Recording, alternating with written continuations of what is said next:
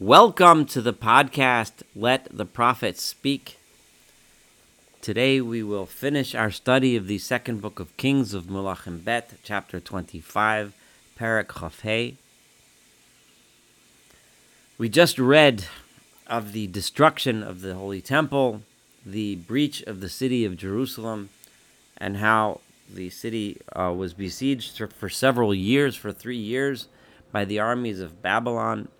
And how eventually Nebuzaradan, who was the head of the armies of Nebuchadnezzar, the king of Babylon, came into the city, destroyed the city, burnt it down, smashed the walls, and left only a few of the poorest of the poor to tend to the fields so that the crops shouldn't be lost. A few people left in Judah. We're up to verse 22, and these few people, V'ha'am asher nish'ar be'eretz Yudah, Hanish'ar be'eretz Yudah, and the people who were remained within the land of Judah, Asher hish'ir Nebuchadnezzar melech Bavel, that Nebuchadnezzar, the king of Babylon, left in Babylon and did not exile to Babylon. Vayafked aleihem, and he appointed over them as a governor et Gedalyahu ben Achikam ben Shaphan. Gedalyahu, the son of Achikam, the son of Shaphan. So here, he left a governor in charge of those who remained. Vayishma'u kol sorei hachayolim heima, and the captains, the officers in charge of the various armies, they v'ha'anashim, and the men that were with them. Remember, we said that the armies attempted to escape along with King Tzidkiyahu. They were captured, but when Tzidkiyahu was captured, the people scattered. So throughout the land, presumably hiding in various places scattered throughout the land, were the remnants of the armies of Judah that had not been captured by the Babylonians, roaming throughout the deserts and countryside and mountains and caves, etc. When they heard the news, Ki hifkid melech Bavel et Gedalyahu, that Gedalyahu that was put in charge by the king of Babylon, Vayavo el Gedalyahu ha-mitzvah, they came to Gedalyahu to Mitzpah. Mitzpah was the gathering place where the people way back in the time of Joshua, when the people came into the land, gathered in Mitzpah. We had this as a gathering place in the time of Samuel. This was an old gathering place, so they gathered here again, almost reminiscent of the old glory days. V'yishmoel ben Netanya, v'yochanan ben Koreach, these are warriors being named. Yishmael, the son of Netanya, Yochanan, the son of Koreach, Usiraya ben Tanchumet, Hanetofati, V'ya'azanyahu ben Hama'achasi, Hema v'yansheim, all of these leaders of various bands of surviving Judean soldiers all came to Gedalyahu. They heard that now there was a leader. We will go and serve under him. Vayishava lahem Gedalyahu la'ansheim. And Gedalyahu swore to these men and to these leaders and their men. Vayomer lahem, and he said to them, Al tir'u me'avdei hakastim. Do not be afraid of the servants of the Chaldeans. In other words, of the Babylonian soldiers that are still in the land. In other words, don't treat them like enemies. Don't continue the fight. Shavu ba'aretz, live in the land. V'ivdu es melech Bavel, and serve the king of Babylon. V'yitav lachem, and all will be fine with you. In other words, end the fighting, end the war. We lost. We should accept the fact that we are now under the thumb of the Babylonian Empire. Live in peace. In other words, don't fight a guerrilla campaign. Don't think that I'm gonna be your king and leader and reestablish a new monarchy and everything. It's over. At least that phase is over. However, these people did not like that idea. Vayihi b'chodesh hashvi, and it was in the 7th month. This is, of course, the month of Tishrei, right? Ba Yishmael ben Netanya, Yishmael, the son of Netanya ben Elishama, Mizera HaMelucha, who was of the royal family, V'asara anashim ito, and 10 men with him, Vayaku et Gedalyahu vayamos, and they assassinated Gedalyahu and killed him, and he died.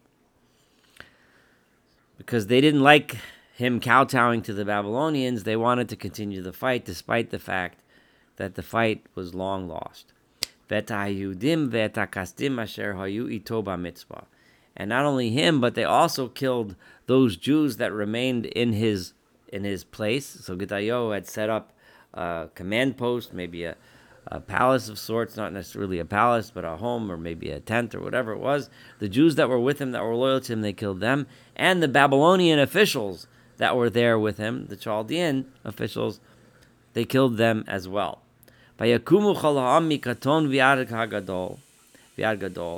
the entire nation at this point, now afraid that, oh no, now we rebelled again, the full wrath of the Babylonian army is going to come down upon us, is what they assumed. And they assumed that they had no hope anymore to stay and beg mercy of the Babylonians.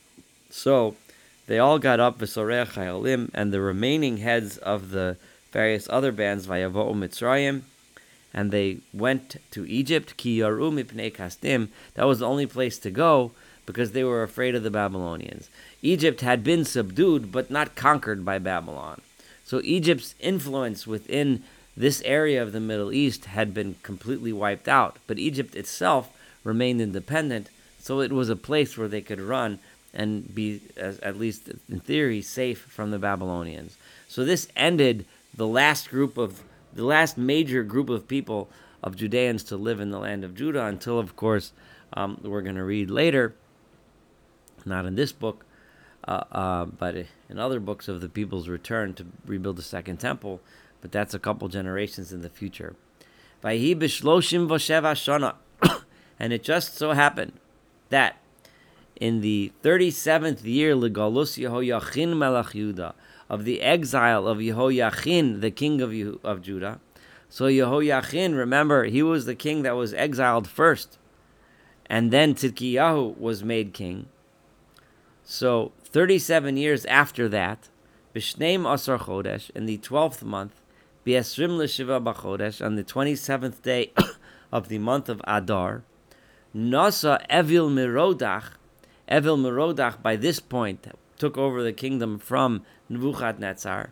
He raised up Melech Bavel, the king of Babylon, Bishnas Malcho, in the first year of his kingdom.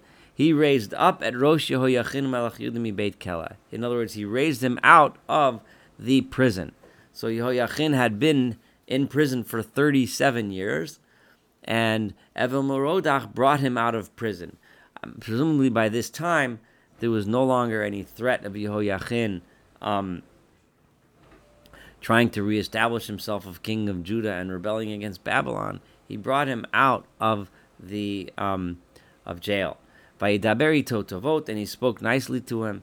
Vayitain et kiso me'al kisei hamelachim asher ito beBavel, and he gave him a throne above the other thrones of the other kings that were with him in Babylon. In other words, he favored him, and there was other kings that had been taken captive when their countries were conquered, and they were all kind of within Babylon being treated with some level of honor. And he put Yehoyachin's above them in a place of a little bit more honor. Vishina at Bigdei Kilo, and he changed him out of his clothing, his clothing, his jail, his prison clothes. V'yachal lechem tamid lefanav kol yimei chayav, and he gave him food to eat before the king the rest of the days of his life. So this is a tiny glimmer of hope, that the people of Judah and their leader of once upon a time being given some honor, which must have given a little breath of hope to the people, the Judeans that are now exiled in Babylon, to that maybe there's some hope for their future. Exactly what that would entail, what that would mean, remains to be seen at this time in history. Of course, we know from with our 2020 hindsight glasses what happened after this, but this is a little tiny glimmer of hope so that we don't end this book on just total disaster. And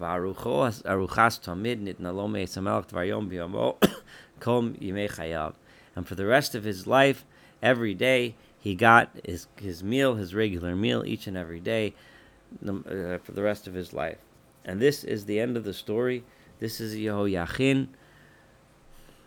Fast forward a couple generations, and Yehoiachin's descendant, Zerubbabel, is going to be one of the leaders of the return to Zion, return to Jerusalem, and the rebuilding of the Second Temple. But that remains in the future. This book ends on a very sad note, but with a little tiny glimmer of hope, just so that we don't end on complete sadness. It has been a pleasure reading this first and second book of Kings. So many lessons, so many things we've learned, so many stories, so many personalities, so many successes, so many failures.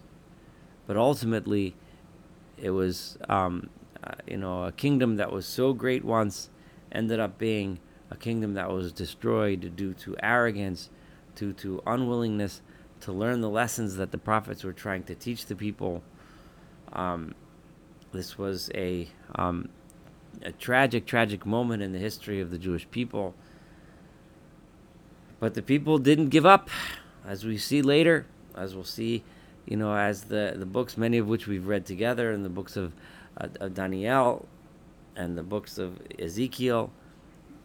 We see the visions of the future of the rebuilding. And then we see in the books of Haggai, Zechariah, and Malachi, we saw how the people did come back, that people started to rebuild. And history goes on. I really appreciate that you stayed with me throughout this. My next book we're going to study together, since we've been studying together now this is my 5th year doing these podcasts. We started with the book of Isaiah back in 2019. Is going to be the book of Job. It's going to be quite a change. The reason why I'm choosing the book of Job next is, number one, because I want a little bit of a change. A change from a book of narrative to more of a book of poetry, more a book of one of what we'll call the wisdom literature. Specifically, the book of Job it's a difficult book to read, but also a book with a lot of thought-provoking poetry. Another reason why I'm choosing Job next is because it most likely was written sometime in this time period, the end of the First Temple period. We'll discuss that a little more when we get to Job, but it would seem to be most appropriate to date the writing of the book of Job to approximately this period of time. Job deals with Eov in Hebrew, and Job in English deals with the issue of why sometimes good people suffer, and I hope you join me for that as well. Have a wonderful day, and I'm looking forward to moving on to the next book of the Bible that we'll study together. Take care. Have a wonderful day.